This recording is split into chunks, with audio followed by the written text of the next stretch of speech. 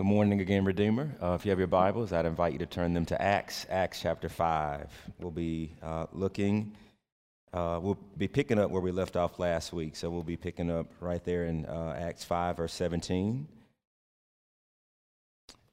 And as you make your way there, just a little bit about the passage that we're reading. There's a lot of irony in the passage. And if you know anything about Greco-Roman literature, irony is a powerful tool. It's used to draw the reader in. And so I want to just talk briefly about irony here. There is what we would call situational irony, and that is when an action is contrary to the desired or expected effect. One example of situational irony would be Palm Sunday. Palm Sunday, the Jews expected that the Lord Jesus would come into Jerusalem and deliver them from Roman oppression. And ironically, there's a turn. Jesus does not enter on a war horse to overthrow the government. He enters to fight an even greater battle, to win us from sin and death and darkness, to make us right before the Lord. There's also cosmic irony, where the Greeks and the Romans believed that the gods would interfere in human affairs to bend the outcomes to their choosing. There's also what we would call dramatic irony. It's a disparity that is between an actor and the observer. The audience understands something that a character in the story does not. One example of this might be one of my favorite episodes from The Fresh Prince of Bel-Air. It's the episode where Will Smith's father enters into his life after being absent for 14 years. And Uncle Phil and Aunt Viv are skeptical because they know his track record. But Will is optimistic and he's gullible. He so wants to be with his father that he doesn't see the disappointment and the letdown coming. And if you're watching the show, and if you're Aunt Viv and Uncle Phil, then you kind of know what's happening. But at the end of the show, Will is floored. Like his insides are literally they're crumbling because of disappointment.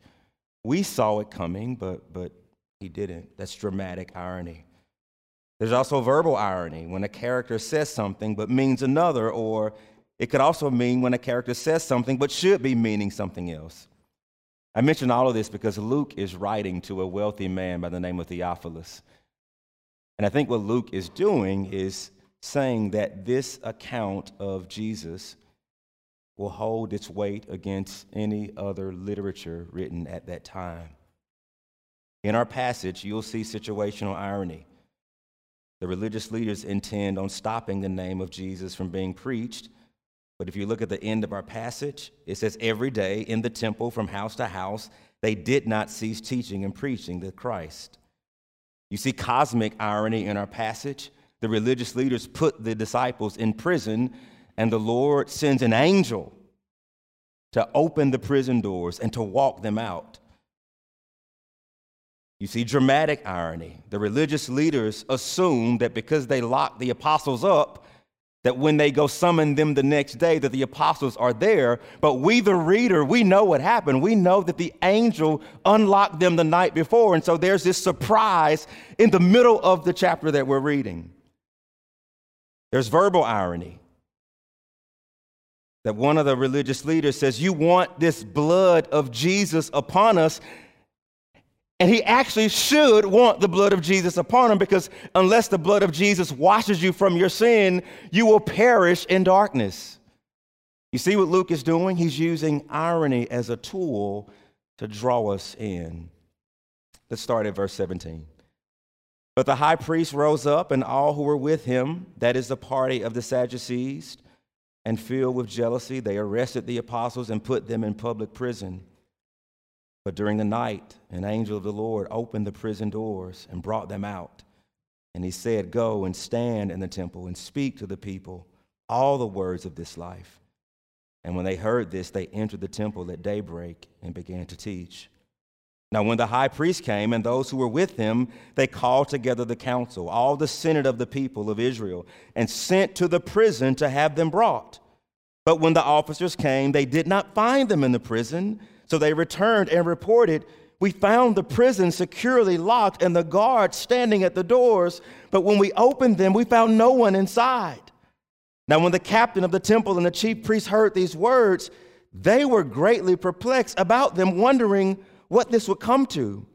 And someone came and told them, "Look, the men whom you put in prison are standing in the temple and teaching the people."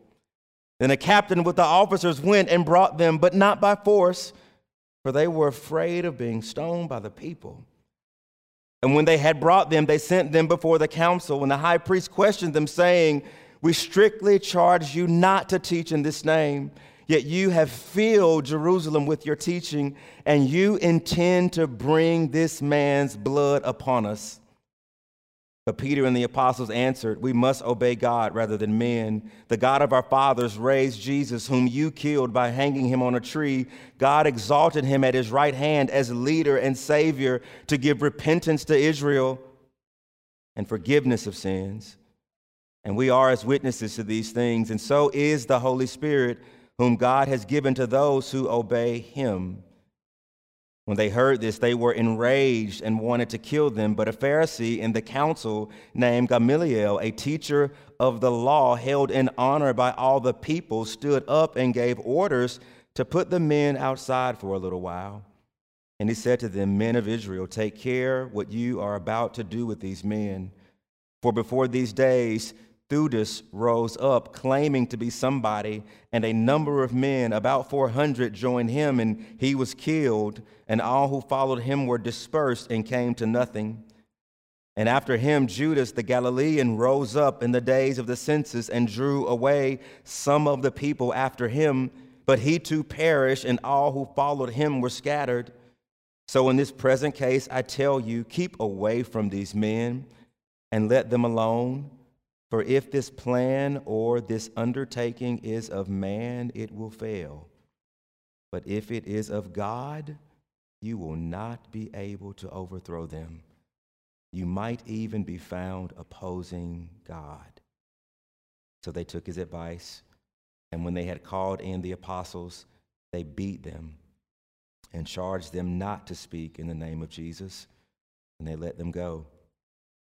Then they left the presence of the council, rejoicing that they were counted worthy to suffer dishonor for the name. And every day in the temple, from house to house, they did not cease teaching and preaching that the Christ is Jesus. Amen. Let's pray. Father in heaven, we need you this hour.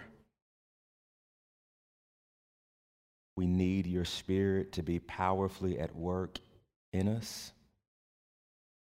Holy Spirit, we need you to open our eyes. I need you, Holy Spirit, to speak through my mouth. And Father, I pray that we would not be hearers of your word alone, but those who seek to do and obey you. Would you go before us and bless us in this hour? I pray for Jesus' sake. Amen. There's a question I want to put before you. Who's imprisoned in this text? Who is imprisoned in this passage? On the surface, we might say the apostles. And if you say that, then you are partially right. You see, the Bible often speaks of another imprisonment that is more difficult to see and more difficult to diagnose. It's spiritual bondage.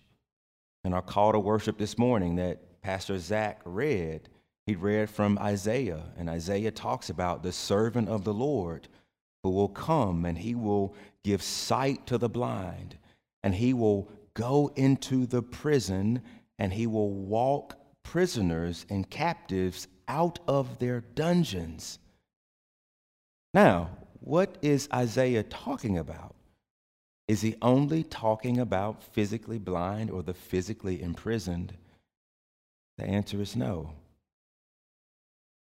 He's talking about a spiritual bondage, a spiritual blindness. And a mark of those who have been spiritually set free, according to Isaiah, is that they will sing songs and praises and honor the name of the one who released them. I ask you a question again. Who is imprisoned in our passage? It's the religious leaders. They don't like the name of Jesus. They don't want his name to be famous. They are in a more dangerous prison than the ones the disciples are in. I ask you another question. What's the greatest freedom in this passage?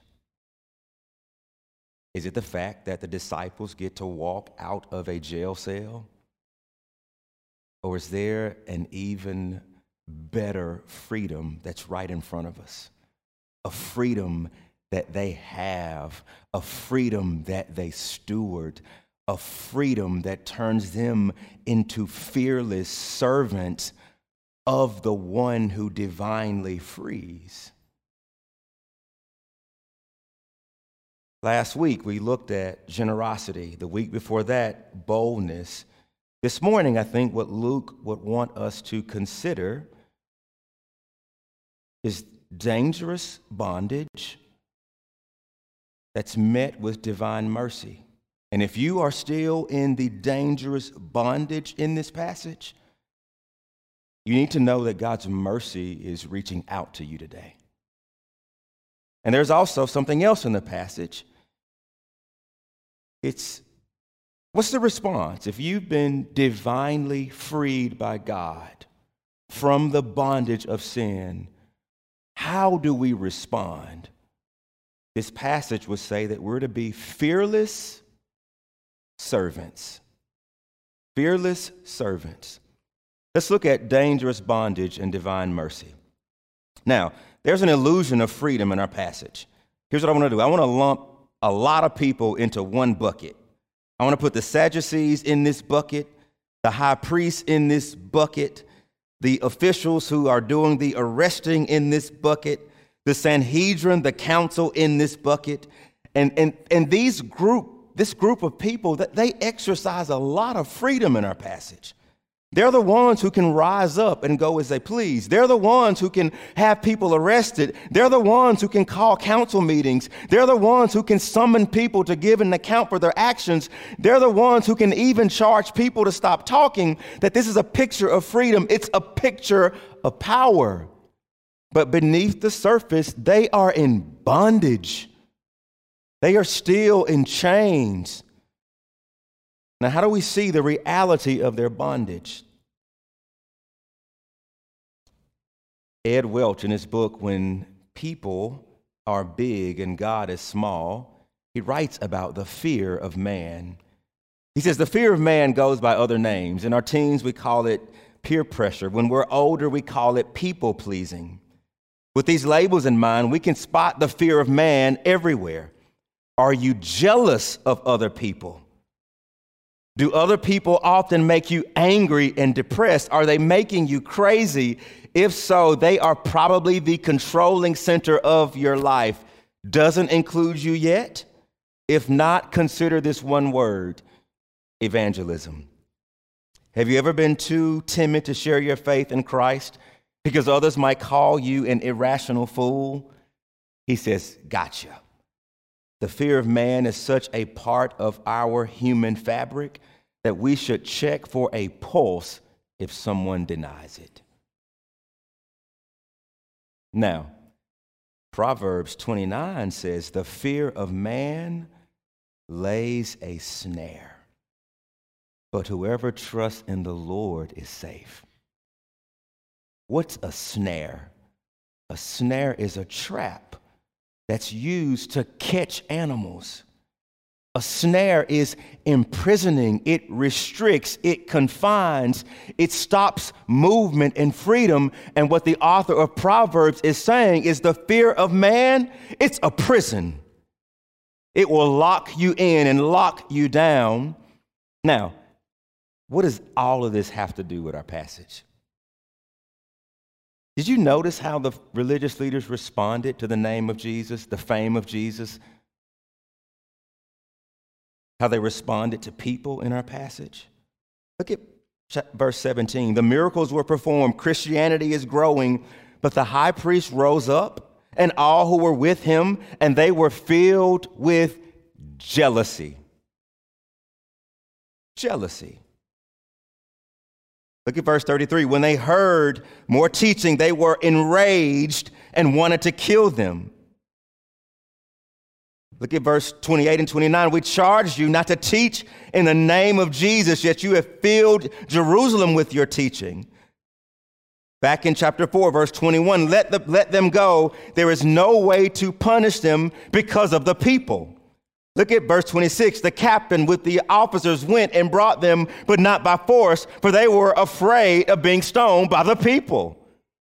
That what you start to see is that these religious leaders, that the fear of man is upon them, that they want to be popular. They want to be at the epicenter of Christianity. Well, not Christianity. They want to be praised. They want to be famous. They're scared of Jesus' name growing and increasing.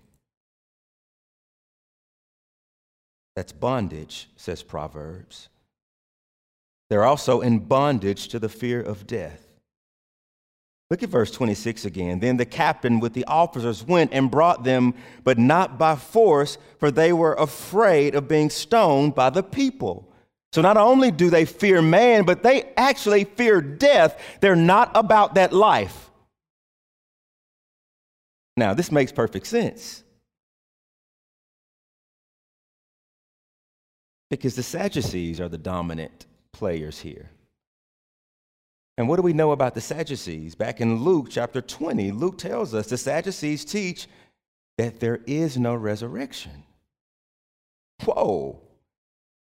This is the second time we've seen them having their hands all over what's happening.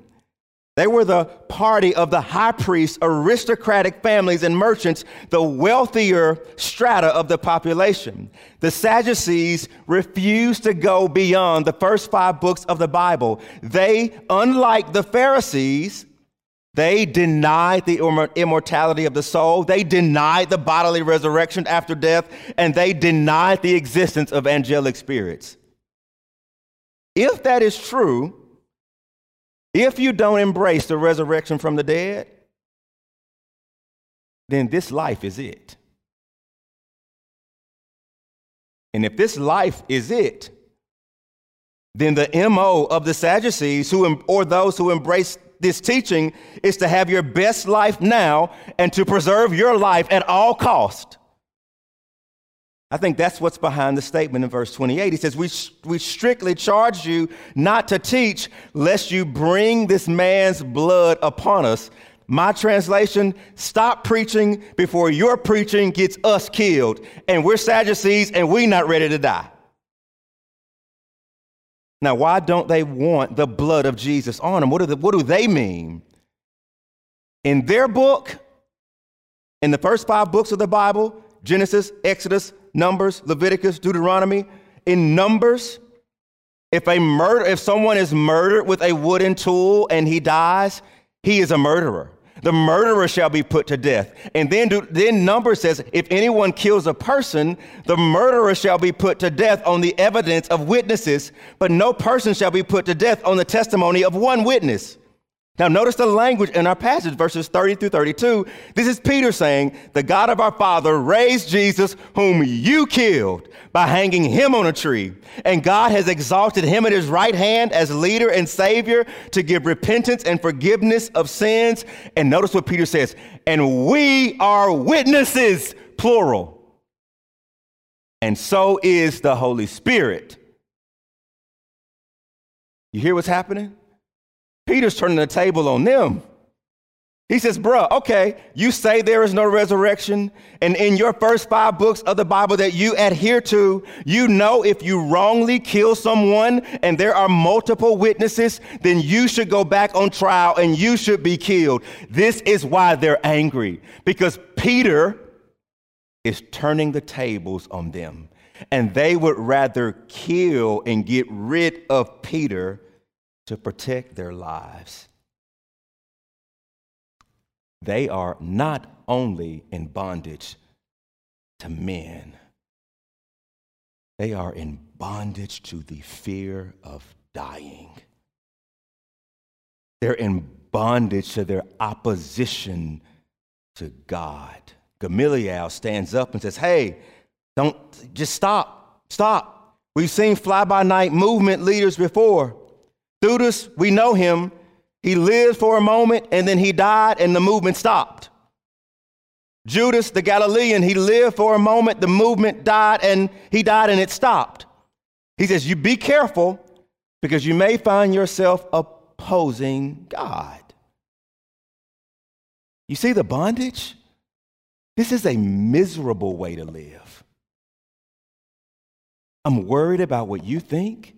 I'm worried about staying in power. I'm worried about my name being great. I'm worried about the opinions of people, and I fear death, and I'm running from it, and I will do anything I can to not die. And on top of this, I'm rebelling against God. They're in bondage. And it's a more dangerous bondage than being in a jail cell. How does God respond to their bondage? With mercy. These men killed his son. His son was innocent. Someone should pick up stones and go stone them. And God does not. First, he sends his apostles, go back to the temple and preach repentance. And go again to the temple and preach repentance. And go again to the temple and preach repentance. All of this is taking place at the portico of Solomon. We saw it in 3:11. You see it in 5:12. And when the angel releases them in 5:20, he tells them to go back to the temple and you keep preaching. God even raises up Gamaliel, someone in their room, to try to bring them to their senses. This is mercy. Jesus died so that he might give repentance and forgiveness to sins of Israel, including the very Jewish leaders involved in the events that led to his execution. This is God, y'all, being merciful to those in a dangerous bondage. But the second thing I want us to look in this passage is divine freedom that makes or transforms the apostles into fearless servants. Divine freedom that transformed them into fearless servants. It's obvious in our passage that they are arrested. Prison shows up over and over and over and over again. And this is the second time, back in chapter 4, verse 3, that we're told that they were put into custody. There's a different word here. The word here is a city jail, right? So at first, they were probably put in a holding room out around the temple, and now they are in public prison. They are increasing the pressure, increasing humiliation. But little did the religious leaders know that if God just opened the gates of death and brought his son back to life, do you really think metal prison bars can hold God's servants? And so the Lord deployed an angel, the angel of the Lord, to open the prison doors, and he brought them out. And so the Sadducees say that there is no resurrection, Jesus is alive. The Sadducees say that there are no such thing as angels. God says, okay, I'm going to send you one. And they were freed. And this was a divine, miraculous encounter. But did you notice in our text that nowhere does the question come up, how were you freed? Did you catch? It's not talked about. I mean, I think that's an important thing. That if I lock someone up and I put guards at the gate to make sure that they're in, and the next morning I go back to the guards and the guards are like, man, they were here, that there will be some conversation, but it reads as if Luke omits that. I think one of the reasons is the emphasis isn't necessarily on the miracle to worship the miracle. The question that we should be asking is, what did they do when they were freed? That's the focus. What did they do when they were freed? They went and preached and taught and opened their mouths and continued speaking the words of life. Their physical freedom was not just to make their life more accommodating. God freed them to use this beautiful freedom to exercise a deeper freedom. They were freed to free others, and they were free from the fear of man and even death itself. Did you notice what happens when the showdown occurs? That the religious leaders come and say, we charge you not to teach, yet you have filled, the image is a cup overflowing, you have filled Jerusalem with your teaching. And what was Peter's reply to them? We must obey God rather than men. That is the opposite of how they're acting. The religious leaders are trying to appease the people. And here's what Peter is saying: you aren't bigger than God. That is fearless living. And they're free from the fear of death.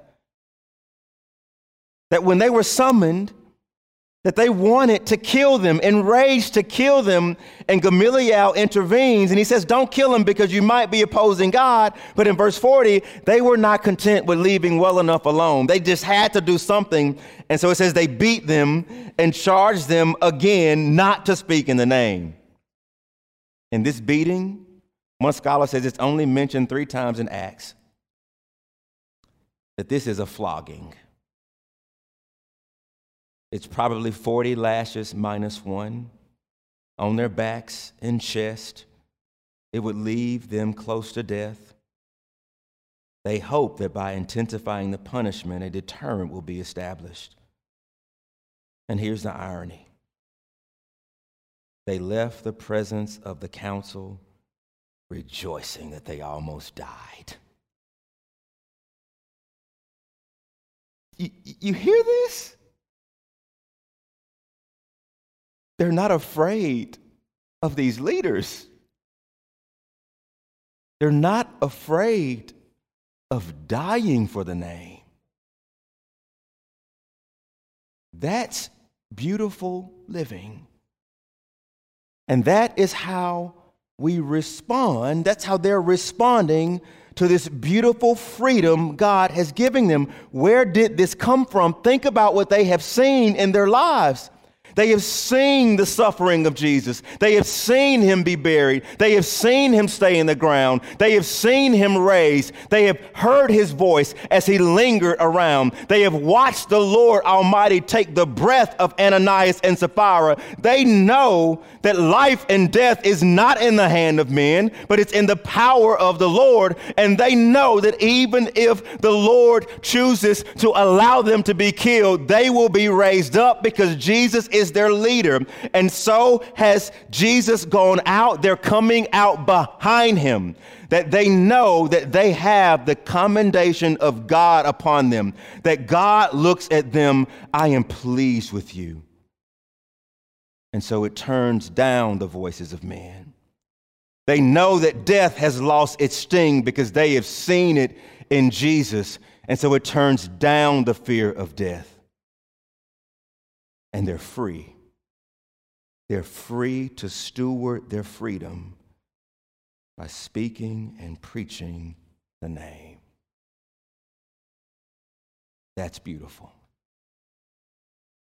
Now, here's the question. That was true for them back then. That those in a dangerous prison, God met with mercy.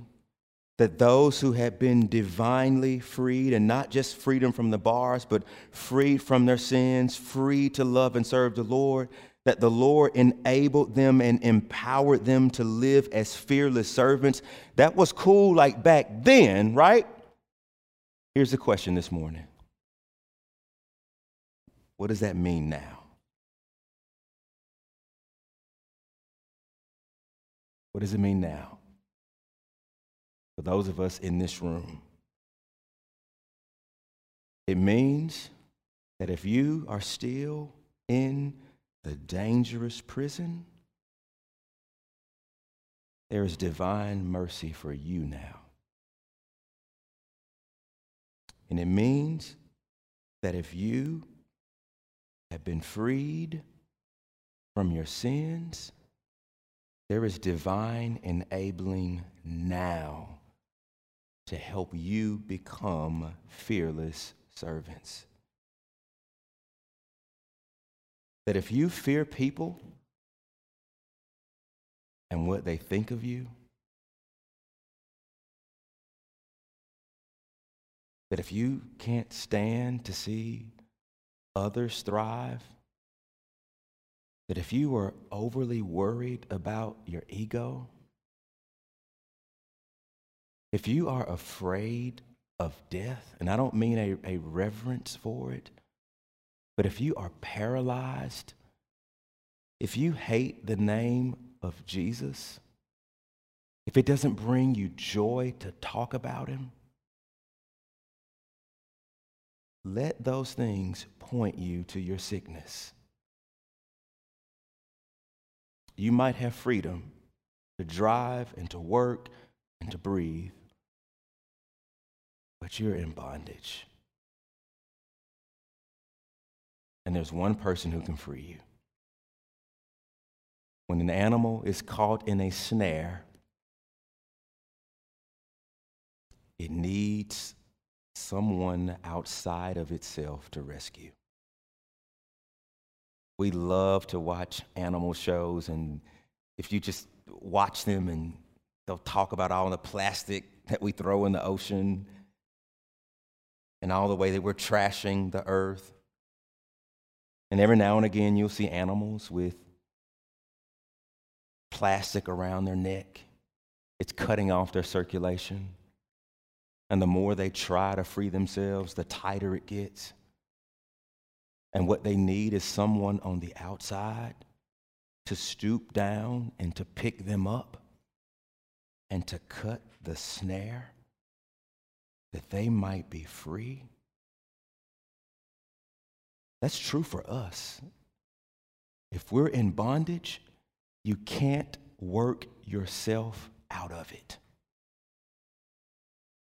You need someone to stoop down and to cut the cords and to make you free. And his name is Jesus. His blood will wash you and cleanse you and make you new. And there is nothing you have done, will do, that makes you unredeemable. He is a God of lavish grace and abundant mercy. He's going time and time and time again to the killers of his son. And that's a picture of his mercy for you. What about those of us who have been freed? That we have been freed from spiritual bondage. How do we exercise this freedom? I think it starts with remembering God's word. Peter, the same Peter in this passage, writes later.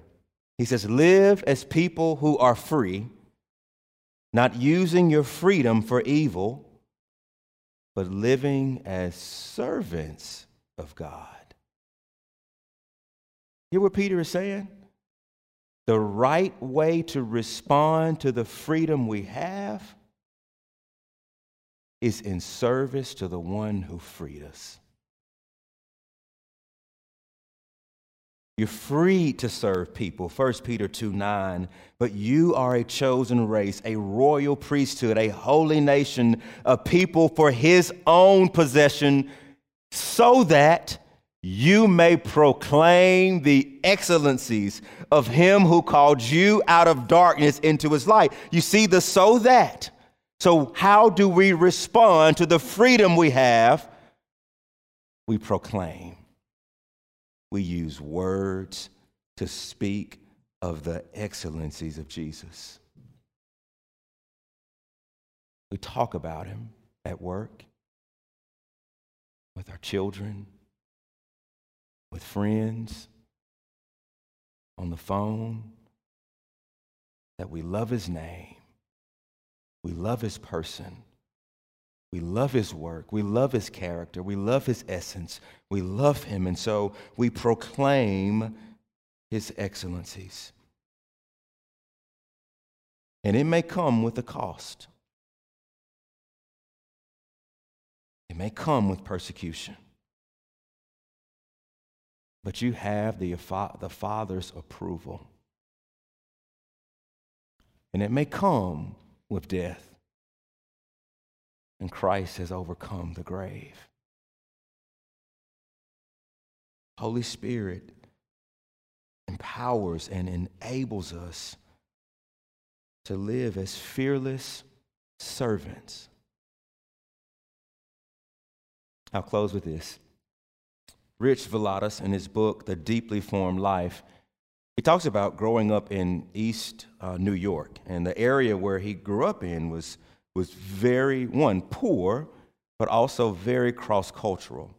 And so he's of Puerto Rican descent, but he lived near Dominicans and other Puerto Ricans and Jamaicans and Asians and African Americans. And in the book, he writes about this tension between ethnic groups. And he says one of the most consistent places of conflict was the Chinese takeout restaurants and the local Korean-owned dry cleaners. He says, I remember going into the cleaners, and there was a massive bulletproof partition that separated dry cleaning employees from the customers. There was a pervading fear of being robbed or shot. He says one day he went in and he noticed something different, that the massive bulletproof partition had been torn down. And he says he went in and he says he turned around and almost went out to make sure that he was in the right place, and he was in the right place. And so the new owner bought the business. And the new owner took the partition down. And with a heavy accent, he says, we want to build trust with our neighbors. He says for the first time, he was able to shake hands with someone in that place, and he later found out that the new Korean owners were Christians.